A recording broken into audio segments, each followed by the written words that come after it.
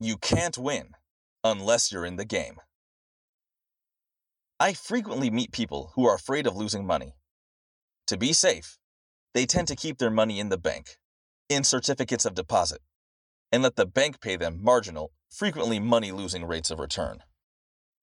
These investors don't understand that their dollars buy half of what they did 5 years ago due to the decline in purchasing power of the dollar, mainly through inflation. They don't realize they have to be active in the investment marketplace to maintain their wealth. My grandmother lost her husband when she was only 40.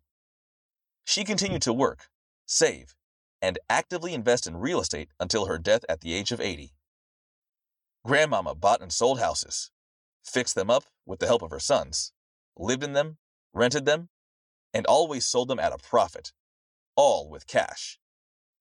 Every time we had a serious family discussion, she'd remind us, if you're not an active investor, you're losing ground every day. Grandmama didn't even finish high school, but she was surely smart. I was talking to her one day and asked her about why she owned so many houses. Her kind and loving response was, I used to own an iron and an ironing board. What she meant by that was that she had reached the age of awakening with an iron in her hand when she was about 30 years of age. At that point, she realized that her hard labor was never going to get her the life that she wanted by itself, and that she had to make her money work for her as hard as she had worked for it.